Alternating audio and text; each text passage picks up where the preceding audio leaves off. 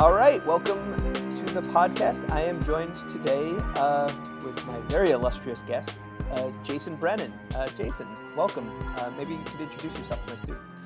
Yeah, good to talk to you again, Abe. We were working together years ago before you left us, and I'm a big fan of your work, and I think you're doing really interesting things and some of the most original stuff that's being done in business ethics. Like between you and your advisor Joseph Heath, you guys might revive the field and really turn into something special and good. So thanks for all the stuff that you're doing, and I'm really looking forward to seeing your next book on.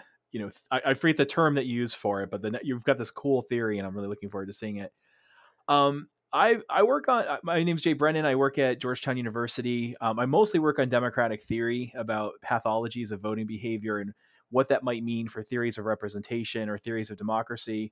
But I also work on what you might call the moral foundations of market society, and I'm interested in kind of the conflict sometimes between what philosophers think of markets and what economists think, and what we should do to sort of mediate that conflict. And so the things that we're talking about today, I think, are mostly on that very point. I think that we have a lot of sort of prejudices about commodification and about markets in general. And what the book Markets Without Limits was in part trying to do was show that maybe these are not as sound criticisms of markets as we're inclined to think. That's excellent, and thank you for the very, very kind words. My students will have to wonder whether I, in fact, paid you to say that, and whether you would have grounds to criticize me if I did. But anything I can say for free, I can say for money. That's so that's in some ways that's what I take to be your overall thesis generally about these things, right? Is anything you can do for free, you can do for money.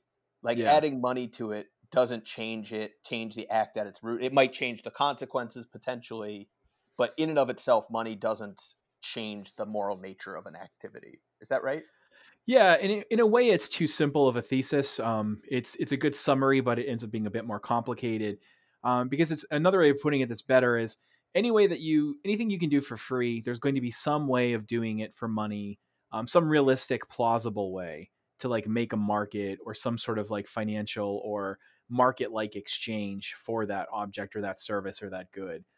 So there can be cases where you can do something for free, and there are certain ways of doing it for money that are morally bad. But our point is that there's other ways of doing it for money that are morally permissible or sometimes even good and wonderful. So yeah, it's there's some way to arrange a market or arrange an exchange such that it's morally permissible to do anything for free that you can do for money. Okay, that's excellent, and that sounds right and plausible. So as I was telling you, I had my students read both your and Peter's article from Ethics, which is taken from a chapter from your book, if I'm correct. It ended up becoming a chapter of the book. That's right. Okay. That came first, and then the book came as a result of that. Yeah. I see. Okay. And I also had them read one of the things that you guys had in mind when writing this piece, which was Elizabeth Anderson's argument against commercial surrogacy, which was also part of her larger book more generally about ethics and economics. Yes. So I'm going to ask you some questions, and my students had some questions sort of clarifying some aspects of your argument and how it works. But I'm going to actually maybe ask a surprising question, which is, so we often like to say that for philosophers, the way we compliment is by criticizing, right? Yeah. The way we praise people is by criticizing them and trying to show why their arguments are wrong, and that's considered again a good thing to do. That's the collegial thing. That's what our profession is all about. And so you've spent a lot of time criticizing this kind of Andersonian argument, and not just Anderson's, but others, but maybe specifically with Anderson's. I'm wondering, do you think there's something that she gets right, or that there's something important about the argument, even if you fundamentally disagree with it? Yeah, that's a good question. I think broadly speaking, I have a paper with Chris Fryman that just came out about something very similar to this, about what we express things like that. And I think there's a lot to be said for the issue of the ethics of expression and the meaning of things. And so I like her book and other books, even when I think I disagree on their application about it, because that's something that philosophers haven't really attended to very much, and is obviously important. I mean, we spend lots of time, thanks to social media, talking about this stuff now, but what does it, when we do certain things, we don't simply perform an action, we often express something, we express certain propositions. We think that people can be morally blameworthy even for believing things or having certain attitudes, even if they don't act on them. So I think it's good for us to pay attention to, in general, the kind of semiotics of our activity, and to have like good theories of the semiotics of our activity. And I think this applies, not like this kind of debate, really. It's not just about markets. It's not just about belief. In a way, for me, the early draft of this paper came from a paper about political philosophy in general, and thinking about the value of democracy, because a lot of the arguments for why we should have democracy end up being semiotic ones. Like, what does it express when we give everyone an equal vote? So a very common thing for people to say is, I recognize that when everyone has an equal vote, it's not even like giving them an equal share of cake. It's like giving them equal crumbs, because the share of power is so small, especially in English speaking first past the post countries that have like crummy voting systems like we do in the US. But nevertheless, it expresses an ideal of equality, and that's something that's important. And then not having that expresses some other attitudes that are deplorable. So I think like she's right to have drawn our attention to the social meaning of actions, of policies, of behaviors, and so on, and thinking this is very morally significant. Yeah, no, I think that's right. Like, I think I've been pulled more and more in your and Peter's direction. But I always, whenever I read Anderson, that specific article of Anderson, and Anderson in general, even when I disagree with her, I always feel like she's right about something. Even if I think even if I ultimately disagree with it, she's often giving voice to a real concern, to like a live issue. Yeah, I agree. Anderson is an excellent philosopher. She deserves the reputation that she has. There are people people like Jerry Cohen. I disagree with him on almost everything, but I think he's really great. And then there are other people that I think are just utter garbage, but I tend not to really write about those people. I just sort of ignore them. So yeah, I tend to write about the people that I like. Right. No, that makes perfect sense. So now that you've said some nice things, the students have read it, but maybe just to give a recap, do you have a sort of Cliff's Notes version of your and Peter's argument, how you would go about explaining in an elevator what your beef is with Anderson and other people who make this sort of argument? Yeah, this is a completely obscure reference that no one will get. They wouldn't even get this in the 90s when it was not as obscure. But, there's this industrial metal band called Machines of Loving Grace. And on their second album, they have this song called Cheap. And I remember the chorus of the song was like, it's what you say by what you buy into. And like he goes on to some other stuff from that. And it was all about the semiotics of what we buy. And that's like my first exposure to this stuff. So later on, many years later, I'm reading Michael Sandel and Anderson and others, and they say, when we buy and sell things on the market, we're not simply exchanging goods and causing benefits and harms. We're expressing something. To put a price on something is to express an attitude. To make a purchase is to express an attitude. To give away one thing for the sake of something else is to express an attitude. We're saying something by buying things. And what we say might not be all that nice. Maybe we're saying something bad. So people like Anderson and Sandel, this is maybe more fair to Sandel than Anderson. She's a bit more sophisticated than this. Say things like, when you're putting a price on something, you're basically saying that it's fungible with money. And that's a problem, because when we think about the value of money, it's just an instrument for satisfying our desires. It has no value in and of itself. It's simply of instrumental value. And we think that a lot of things that we're buying and selling they have like maybe some kind of sacred status, or they have a kind of value that is not properly considered equivalent to money. Like your dog, if you purchase your dog, even though, I have a dog, I paid $3,200 for it, but I don't think of little Zoe dog as being like the equivalent of 3,200 packs of spearmint gum or 3,200 Sprite Zeros. Like, she has a value that's not really captured an equivalent to that monetary value. So that's kind of what they're getting at. And then they worry if, because of that means that buying and selling certain things is wrong. When you buy and sell something, you say something you shouldn't say, you express an attitude you shouldn't have, and that makes it wrong to buy and sell. So that's kind of a quick summary of their way of thinking. Anderson has an interesting spin on this, having to do with like creating spheres of value and so on, but that might be getting too abstract for this short discussion. So then Peter and I, we're wondering about this, and when we write our book on commodification, we say we've come up with like 7 basic categories of like why people might think buying and selling something could be wrong. We're actually going to be writing a version 2 of the book, or what do they call it? Like a second edition of the book. And we came up with an 8th category that we missed and other people missed. But for the life of me, as I'm telling you this, I can't remember what it was. So I'm sorry about that. But there is a number 8 that we missed. We're like, oh, how do we miss this? So there's like 8 or so reasons why people might think certain kinds of markets are bad. And we note that, like, for example, if I buy and sell you as a slave, I express disrespect for you, but I do so in part because I'm violating your rights and harming you.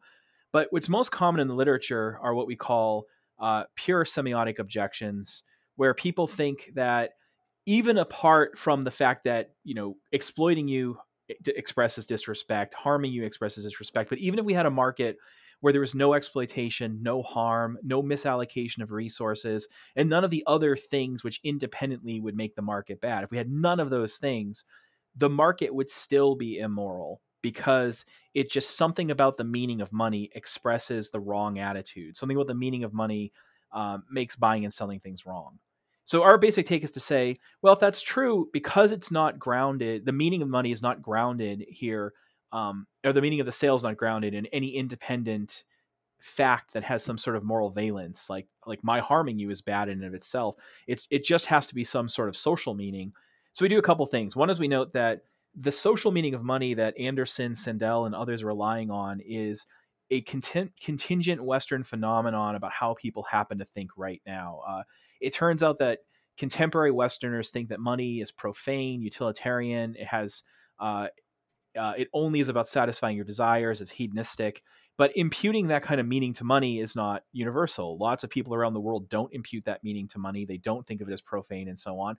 And even Westerners haven't always thought that way. So Vivian Zelazar and a number of other sociologists and anthropologists can show you that in the past, things that we would now think of as monetary exchanges that are profane used to have a more sacred status, or they were not seen as being in conflict with the ideas of the sacred or the noble. So we say, okay, it looks like it's socially variable. It looks like it's simply a social construct when there isn't an independent moral argument. And then we say we should just submit that to cost benefit analysis. So, I mean, a really simple way of putting it would be, take the question of like shaking hands versus bowing, right? Like when you say it's important that you express respect for other people, but a priori, it doesn't really matter how you do it. You have lots and lots of options. So one thing a culture could do is shake hands. Another thing a culture could do is bow to each other. But you might learn later down the road that actually these practices are not equivalent. So it turns out bowing does not spread COVID, and shaking hands spreads all sorts of diseases. And when you learn that, you might decide, well, even though in our culture, the way that we express respect is by shaking hands and not by bowing, when we learn that the shaking hands norm is socially destructive and killing people, we should feel morally, I think, obligated to change that norm if we can, and morally liberated to violate it in certain respects. That's not maybe the best example because, you shaking hands with one person is generally not that dangerous. But in some cases, the meaning that we impute to things ends up being quite deadly. So another example would be, we talk about the Foray tribe of Papua New Guinea, who had the practice of eating the brains of their dead as a way of expressing respect. A priori, that's totally legitimate. In fact, a priori, that sounds better to me than burying people. When they say like, well, we're eating people because then our loved ones will live on through us, I'm like, that's beautiful. That's way better than throwing them in the dirt. But it turns out that this kills them. It causes the spread of a prion-based disease that, like, I think it's called Kuru, that literally causes everyone to die. And when you learn that, you think we should stop having this kind of semiotic practice. We should stop abiding by this code of meaning. So the rituals that we use can be evaluated by cost-benefit analysis. And then we basically say a lot of these sort of semiotic rituals about money are actually killing people, like thinking that it's wrong to buy and sell organs, even if it doesn't exploit anybody, even if it doesn't harm anybody, just because of something about the meaning of money. Well, that kills people.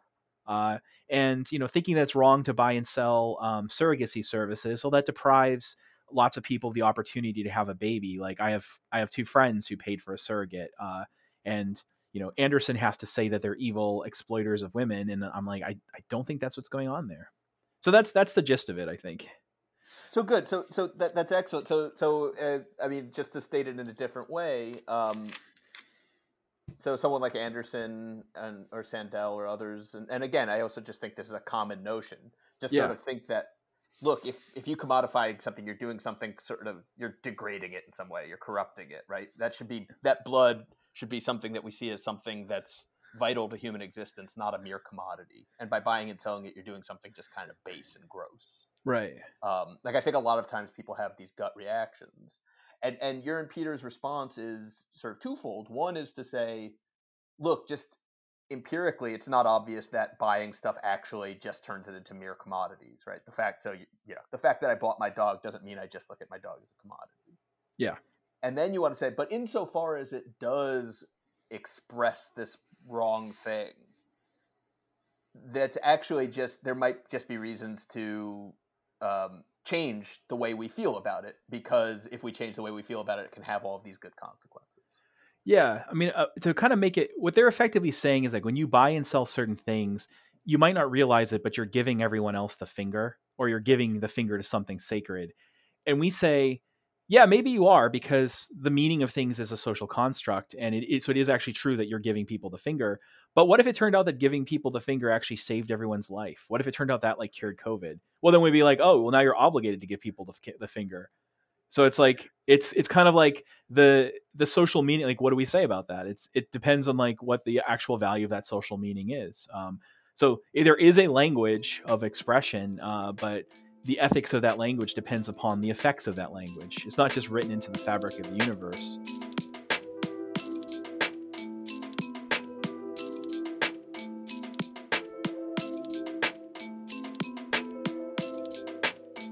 So two sort of, not really challenges, but just sort of responses that I'd be curious to hear, and these both came out in my discussion with David. So one is this idea of saying, like, look, when we're confronted with a sort of a social construction of money meaning one thing, and this is preventing us from getting all of these great gains, right? So we see buying organs as offensive, and that prevents us from having organ markets, even though organ markets might be good for us in the long run, something like that. Yeah. And so your response is like, okay, well, then we should just change the norm, because the norm is having all of these bad consequences. Yeah. But of course, the problem with, a response to that is norms are slow moving, right? They don't change easily. And, we're both familiar with, for instance, the work of Cristina Bicchieri and stuff, like where trying to figure out how to create new norms or change old norms is not straightforward at all. And it's not clear that we have a great grasp of it. And so given that, would there be some reason to say that old norm, as flawed as it is and as bad consequences as it's created, given the fact that it's going to be difficult to change, does it have any value? Or there might be a reason to stick with it? Yeah. Just because it's hard to change. Does that make sense? No, it's good. I can tell you the history of this paper too. When we originally submitted it, we didn't have a response to that particular kind of objection in the paper. Mm-hmm. And then when we submitted the revised version that got accepted, I think part of the reason it got accepted was because of the response we put into that very objection from one of the referees. And what we ended up saying was, well, think of it like here's an analogy where people don't find that persuasive as an objection. We say, so look, given say Western, like 1960s Western conceptions of gender, then behaving according to certain norms expresses certain things about respect for society and respect for elders and respect for others. But people like early feminist author, well, not even early, like I guess it's like second wave feminist authors are saying like these norms and expressive norms, including them, are oppressive and stifling. They control people. They disrespect their autonomy. They push them into certain kinds of boxes. They're socially destructive. They're unequal, et cetera, et cetera. And then they say, so we should change the norms if we can.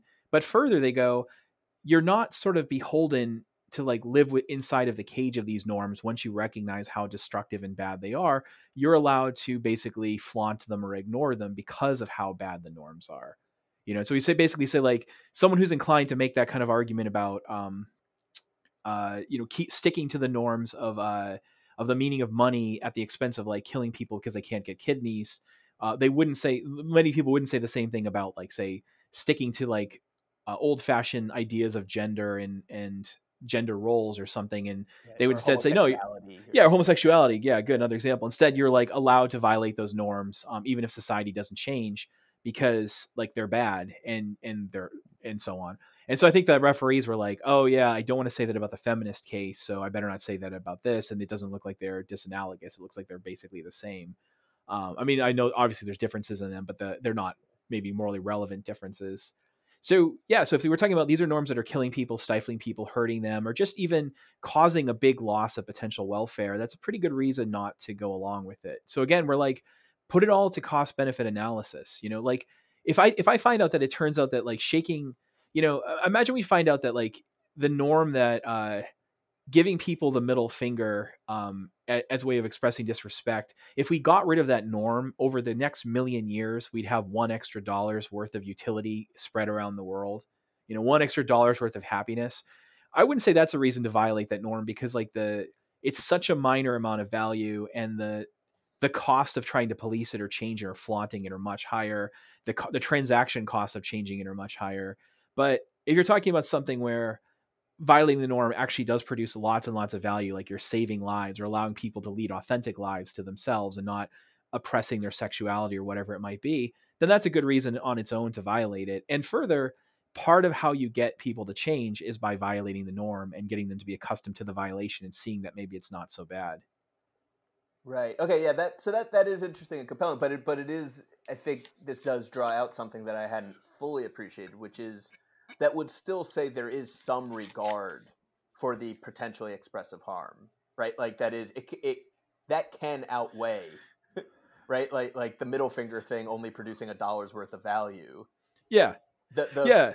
We have to have code. Yeah, exactly. We have to have codes that how to put it, we do have to have these codes about what expresses respect for one another. And there's really no way around that in cooperation. Like you need to do something. You need to have signals, right? Like if you read like just mass cooperation, and even actually minor cooperation on the small scale, requires signaling attitudes and signaling respect. And so every society needs to pick some norms. And then the question about it's just not the case that even if you pick the suboptimal norms, that immediately means you should change to more optimal norms, because there's a cost to change. So yeah, you might in fact signal disrespect to other people, but maybe it's just, well, given the stakes here, you're not obligated to play along. But it is true that you've expressed disrespect. Now, I don't want to overstate that either, because I don't want to say something like, well, that means that if you're living in like the Castro district of San Francisco in 1968 and you're outwardly gay, but everyone's prejudiced against you, then actually you're expressing disrespect for everybody. I think sometimes we have to say, well, the norms are just garbage norms, and if people, and that's all we can say about them. But there might be cases where the weight of the norms is still relevant. Right. Okay. That's excellent. We're already at 30 minutes. Here, let me. I did want to. Here, I'll get to that later, but maybe I'll jump to some student questions for you. One is from Camila Alcero, and this is, I think, a really interesting question. It's asking you to further explain the idea of schmarkets, which is a term that you guys introduce in the paper, and I think this is a good clarifying question, because this is a very philosopher-y thing to do that might not be obvious what to non-nerds why you're introducing this concept of schmarkets. So can you explain the idea of schmarkets and what you guys are trying to do argumentatively by bringing that up? Yeah, in general, this is like a philosophical move people make, and as you're laughing because you've seen, we didn't come up with this, we've seen this all around, right? So sometimes what happens when you're debating somebody and you're like, oh, well, the market could be like this, or democracy could be like that, or this person could be like that. They pound the table and insist, no. By definition, what it is to be a market, or what it is to be a democracy, or whatever it is to be the thing that you're debating, has the following features. And then you kind of make fun of them by going, okay, well, then let's talk about schmarkets, or I can't say democracy or something. You put like the SCH in front of it. And then you describe something that's basically exactly the same, except for the one feature which they're saying is essential. And then they realize that it doesn't really make a difference. So if somebody says to me, you know what, if you have a market and it doesn't have these features, which I think are deplorable, it's not actually a market. Then I'd be like, okay, I don't really care then. Let's just talk about situations where people buy and sell things. And if you don't want to call that, and it doesn't have those features. And if you don't want to call it a market, I'm just going to call it schmarket. I'm not interested in like defining the word market. What I'm interested in is the question of like what can be bought and sold under what conditions. Right. Like in some ways, what you guys are doing there is you're sort of calling people out by saying like, look, you're just playing games with words, right? You've stacked the decks by defining this term in this way that helps your position. So Yeah. instead of arguing with you about what this word means, I'll just sort of be like, okay, fine, then then let's call it something else. We'll call it a schmarket. Yeah, I mean, here's another example I think is more intuitive to students because they probably heard this. Like, imagine you have someone who's like, by definition, a marriage is between a man and a woman. That's just what it is to be a marriage. So that means that the state cannot have gay marriage. You can go, fine. What the state is now going to do, the state will no longer recognize any marriages, but it'll instead have an institution called schmarriage, which allows any consenting adults to enter into a relationship that has the following features. And the person's going to be like, oh, damn it. Like, I don't know what do I have to say about that? Right. Yeah. Okay. It's not marriage. It's marriage. Okay. Yeah. That's an excellent example. Okay, great. So Maddie Moore had this interesting question, which was, in some ways, she was sort of asking you to comment on what Anderson's view, but maybe I'll turn it into a more general question. So she asked about adoption, because obviously Anderson's argument is about commercial surrogacy and about paying for children, and she was sort of wondering if that view ends up having any connotations for the morality or the ethics of adoption writ large, like maybe even when it doesn't involve the exchange of money. Do you think these two things are related in any way, or do you think you can have views on one that don't imply a view on the other? No, I think that's exactly right. If I remember correctly, chapter 17 of the book, and I think it was called Baby Buying. It was on adoption and surrogacy selling and so on. And so, like, one of the worries that people have is, imagine you allow people to buy and sell rights to adopt children. So if you see like the movie Juno, the character Juno gives up. Maybe I shouldn't give away the plot. Everyone's seen it by now. Like, the character Juno gives away the parental rights to another character. I think her name is Vanessa, in the movie, and it's perfectly legitimate for her to do that, but she does it for free. She doesn't like ask for any kind of compensation. So one question is like, do we want people to sort of auction off their parental rights? Is that a good thing? Would that lead to like the misallocation of babies? And in the book, we argue like we're fine with that kind of auction, but again, we think you can only do it for money if you can do it for free. So if someone's like a pedophile, they shouldn't be allowed to adopt a baby for free. So they shouldn't be allowed to adopt it for any amount of money either. If you're just generally an unfit parent, maybe you shouldn't be allowed to adopt a baby for free. So you shouldn't be allowed to do it for money. But beyond that, there might be reasons for having that. It might be worthwhile to have things like markets or allow people to buy and sell these things. And some reasons might have to do with things like, imagine like you're like a Christian kind of conservative who's anti-abortion, and you might be horrified at the idea of adoption markets. Well, one possibility will be that fewer people will have abortions, and instead they'll carry the baby to term, and then you're basically compensating them for the cost to them of doing so. And then so now they're kind of made better off by getting the money. And then the baby ends up, instead of being aborted, goes to like loving parents who might want it. Again, you're only allowed to take the baby if you're fit. You can't do it. If you can't do it for free, you can't have it for money either. Another worry that people have, a classic worry, is about, well, what if this ends up reflecting racial biases and things like that? Because it might turn out that, say, white babies go for more than black babies, or like that kind of thing, right? And there's actual reason to think that that's true. It's not just a hypothetical worry. It's so a number of economists like Posner and others have already written a number of papers on this, where they say, yes, that's likely to happen, but the effect is actually overall beneficial, because right now what happens is that babies of like preferred ethnicities get snatched up, and the babies of like less preferred ethnicities are less likely to be adopted and more likely to be neglected. When you put a price on things, you can demonstrate both in theory and in actual empirical practice, insofar as we have examples that are kind of like this in the real world, that more babies end up getting adopted. And so you have less neglect, you have more care, and so on.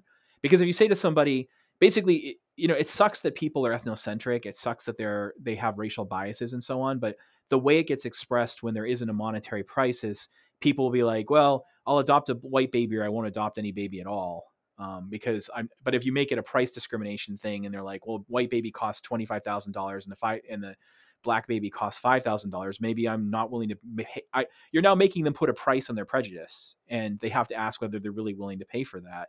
And they might not, and they might take the other baby instead. And so they argue that it actually, even though it's sort of morally disgusting that, you'll see like maybe babies of certain genders go for more, or babies with blue eyes go for more than babies with brown eyes.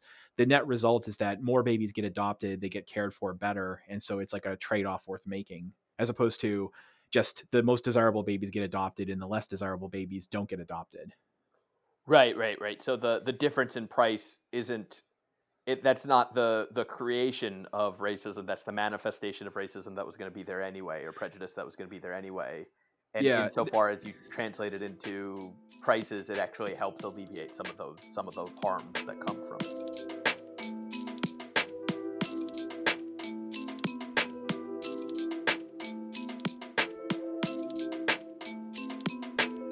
Something that David Dick brought up. It's a bit of a tangent, but it's still somewhat related, just on the conversation about surrogacy. So have you read David's response to your? Yeah, I read it. I have to admit, I haven't read it recently. I read it quite a while ago. Right. One of the things that we were talking about, it was interesting because I after I've been teaching this debate a while, and I've always sort of sided more on your guys' side and think that Anderson was off. And David sort of reframed it in a way that has changed the way I think about things. So I'm curious to hear what you think. So his point is that Anderson's argument isn't so much that it is wrong for a person to exchange money for surrogacy. In some ways, the issue is not with the individual transaction or the two transactors. It is with the institutionalization of an industry that enables it in some sense, right? So in other words, like when we're talking about commercial surrogacy, her issue isn't with the person who's carrying the child or the person who ends up with the child at the end of the process. Her issue is with the broker, who kind of necessarily has to see these things in commodity terms, and in the system of law that might uphold it in that way. And the way David put it was, which would sort of help me understand the force of the argument, was something along these lines, which is, if there's a conflict, which norms win out, right? So if I'm a surrogate and I decide after, during the pregnancy that I want to keep the child, does that win out my like very understandable and perhaps natural feelings of affection that have evolved during the course of the pregnancy? Does that win out, or does the contract that I happen to have signed 4 months ago or 5 months ago win out? And on David's account, Anderson's argument is saying the problem with commercial surrogacy is it privileges the contractual logic over the parental logic, right? So it's not the problem of people exchanging money. It's that we create and institutionalize a set of norms that views these things in terms of commodities. Does that make sense? Yeah, it does. Yeah, and thanks for going over that. I was worried you're going to put me on the spot and be like, "What's your response to his claim?" And No. I was thinking about like the mediation. Like I was thinking of a different part of his paper that's about like the mediation of something, and I was worried I would not get it right. But now you make it easier for me. So I think that might be right, but there's a couple of responses. One is we do say to her like, "Well, are you complaining not about the institutionalization in principle, or just about the particular way it's institutionalized? Are you worried about like, okay, like maybe having a system in which these contracts like are enforceable in a particular way, or using brokers is a bad thing, and so what you really just want is a different kind of institutionalization." And part of me also is just like, well, we actually say in the book, not the paper that the students would have read, but in the book, that there can be cases where, I mean, we're fundamentally interested in just the question of like, is it permissible for people to buy and sell this, which is different from asking like, would it be desirable for lots and lots of people to do it? So we actually argue that even though it's permissible to buy and sell votes under certain circumstances, nevertheless, it makes sense to have a law forbidding it. Like it should be so in the same way that like you see people like Anderson saying, I think she might think prostitution is wrong, but it should be legalized. Or like Radin, I think, thinks that you can see us saying like, well, I think that buying and selling votes is permissible under some circumstances, but it should be criminalized and penalized. We shouldn't allow it because if it's done on if we allow it legally, it'll be done in such a way on average that it's actually really destructive, even though individual acts might be totally permissible. So like me calling Lauren Lamaski, this is the example I put in the book, and being like, Lauren, you never vote, but if anyone should vote, it's you. You're such a good guy. You're an expert in PPE and all this stuff. Like you're going to vote for like the right person. If I say like, I'll give you $100 to vote, or I'll donate $1,000 to the charity of your choice to vote, will you do it? He might say that his vote isn't worth that much and I shouldn't, but suppose he takes it. I don't think I've done anything wrong, but nevertheless, it might make sense for the government to forbid people from doing that kind of thing.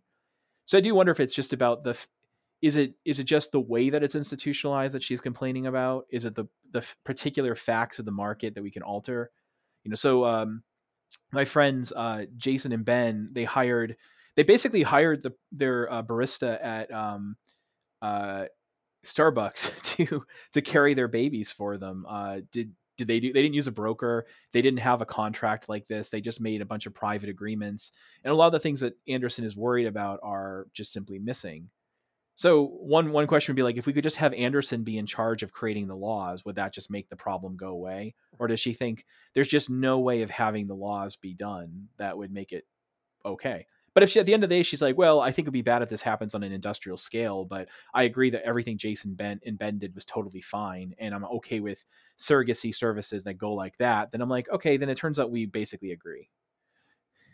Right. And this goes back to the clarification you made earlier on that, the simple form of your thesis isn't exactly right. It's not that if you can do it for free, you can do it for money. It's if you can do it for free, there's a way that you can do it for money. And here, in a realistic way too. Right. That's important. We say like it can't be, oh, it turns out you can buy and sell this thing, but only on like the fourth full moon of the year while singing Robert Palmer lyrics and wearing a toga. It's like, no, there's like plausible, normal ways of doing it. Yeah. Right. And so your response to I think the take there is saying like, oh, if that's Anderson's view, then that's compatible with what we're saying, because it would be commercial surrogacy would be fine, but the contract would have to be stipulated in such a way so as to enable some of these concerns, right? So that like it's not like you're snatching babies from like newborn babies from their mother's arms and then waving a contract in their face. The market has to accommodate these concerns, but you could still have a market. And maybe there should be no formalization of it. Maybe governments should just like they could have a couple laws forbidding certain things, but otherwise they don't ever enforce any contracts. Right. They're just like, sorry, we're just going to stick with the rule that like if it comes out of you, it's yours, and that's how the government thinks. But in reality, like baby surrogacy services happen, and they just don't enforce it. Maybe that's the way to go. So that's one way of institutionalizing the market, which is by not recognizing it, even though it happens. Interesting. Okay, that's great. And then, so one last question, we'll get you out of here on this. And this is, this is related, but it's somewhat tangential. So Lindsay Valero asks, what's your position on price gouging or profiting off of things like hand sanitizer or face masks? So commodifying things during the pandemic. And I guess I'll add this question to it, which is, does your answer to this, how related is it to what you and Peter write in this article, or is it informed by different opinions or different principles? Yeah, that's a good example because I do have a view on it, but in a sense, my view on it doesn't matter for this book. So let me give you like an analogy example. Some people say we shouldn't have the buying and selling of kidneys because what will happen is really desperately poor people who have only horrible options will sell their kidney for too low of a price. And so one response to that is to say, I'm bringing this up because the worry about this is very similar to the worry about price gouging, where you're worried that in the case of an emergency or a bad situation, that some people exploit others. They'll take pernicious advantage of their disadvantage. And so take the kidney market again, like poor people will sell their kidneys for too low of a price. And then we say, well, you're worried that the price is too low because then you'd be okay with it as long as they get enough money. Like I shouldn't buy this person's kidney for $5,000, but if I give him $15,000, that's okay with you. And if the person says, okay, well, that's not just that. I'm worried that the only reason they're selling it is because they're so desperate and that doesn't count as genuinely consensual. Then I might say, okay, so you're not against kidney selling, period. You're against really desperately poor people selling their kidneys in a way where it might not truly be consensual. So you'd be okay with like me, Jay Brennan, selling my kidney because I'm not desperate to like get extra money, though I wouldn't mind some. But if you feel like give me 50 grand or something, I'll definitely take it. But you wouldn't be upset with that. So we could have a rule that's like, I mean, it doesn't have to be a law, just a moral rule that as long as you're making $30,000 a year and you're not desperate, it's okay to sell your kidney, and then you'd have that kind of kidney market. So all we really need for the thesis is something like that. Oh, your worry is a contingent feature about a particular market. You're not against selling hand sanitizer. At most, you're against selling hand sanitizer under certain conditions where you think it's being sold unfairly. You're concerned about the business ethics of it, not with the thing itself, the way it's being sold, not the fact that it's being sold. But that said, with the kidney example, you're still there, right? My screen went asleep. I want to make sure I didn't. Oh yeah. No, I'm here. Okay, good. I want to make sure it didn't cut us off. With the thing with the kidney example, though, is I also go, well, look, if you have a person where they're so desperate that the very best thing that they can do is sell their kidney for a very small amount of money. I don't know a lot about that person, but I know that probably their second best option is something even worse than selling your kidney for a very low amount of money. Like if all I know about you, Abe, right now is that like you think the best thing you can do at this very moment is sell both of your kidneys for $10, I'd be like, holy cow, you're in a really awful situation because that's your best choice. And if I simply take away your best choice, then I'm really hurting you quite a bit. So my basic view is like, you never help anybody by eliminating their best choice. You only help them by providing them with an even better choice. I think that applies to price gouging too. So there's a lot to be said for like what happens during a situation. Like, when there's an emergency, like the hurricane hits and it shuts down the generators and it destroys the roads, certain things become genuinely scarce. In supply and demand economics terms, there's a supply shock because you can't get replacements for things. And there's a demand shock because people suddenly want more of certain things and want less of something else. So when you have the positive demand shock and the negative supply shock, the actual market price goes up. I mean, where the supply and demand curves intersect has now gone up. And if you don't allow the market to rise to that price, you're going to get some perverse things. You'll get hoarding. You'll get people buying things to resell them. So even if you don't resell it, they're going to sell it. You'll get possible like black markets. And if you try to find, so what's the issue? You might try to find another solution. Like, can we ration things out and just say everyone can have one, but everyone can have only one of this item? So I often give people, like in the business ethics classes I used to teach, like that as a problem. Like imagine that a store has like a limited supply of rice, like, and you want to like maximize human welfare. What do? Do you interview people as they come into the store and ask them, like, who's the most desperate for the rice? And you only give it to the people that have the biggest sob story. Can you trust them? Can you trust your employees to like, not just give it to like the people that they find most sympathetic or the ones they're attracted to, or to act in an unjust way themselves, to like hold it and like, use it to benefit their own interest? Can you ration it appropriately? If you do ration it, will people just resell it at a higher price anyway? If you just make it the price the same, will it just mean there's like a first come, first serve thing like we saw with the toilet paper, and people just hoard it, and even though they don't need it? So I think people's concerns about price gouging are all accurate. It sucks that suddenly something is scarce and it's so expensive that a lot of people can't afford it. What's not obvious to me is whether the alternatives are better. So I don't want to say therefore like we should just always let the price rise, but I do want to say it's pretty complicated. But again, it doesn't matter. In a sense, it doesn't matter what my position is on that because, like with the kidney case, it's like if you think exploitation is bad, that just means that you don't want to sell kidneys in an exploitative way. It doesn't mean that you don't want that kidney selling is always wrong. Right. Yeah, no, I actually earlier maybe a month into the pandemic, I had a podcast with Peter Jaworski, and we talked about this and our different competing views on price gouging. And I think what we reached was like, so take toilet paper.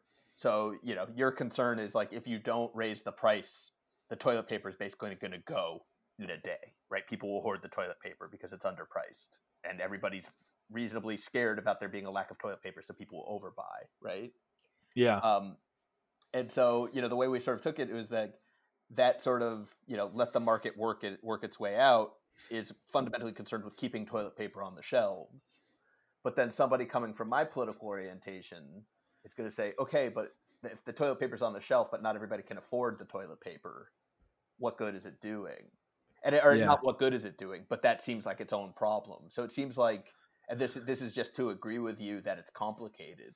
It seems Yeah. like we want both to keep scarce goods available to the best degree we can, but we also don't think that people shouldn't have access to things just because they happen to have less money, like certain things, like certain Yeah, right. life goods.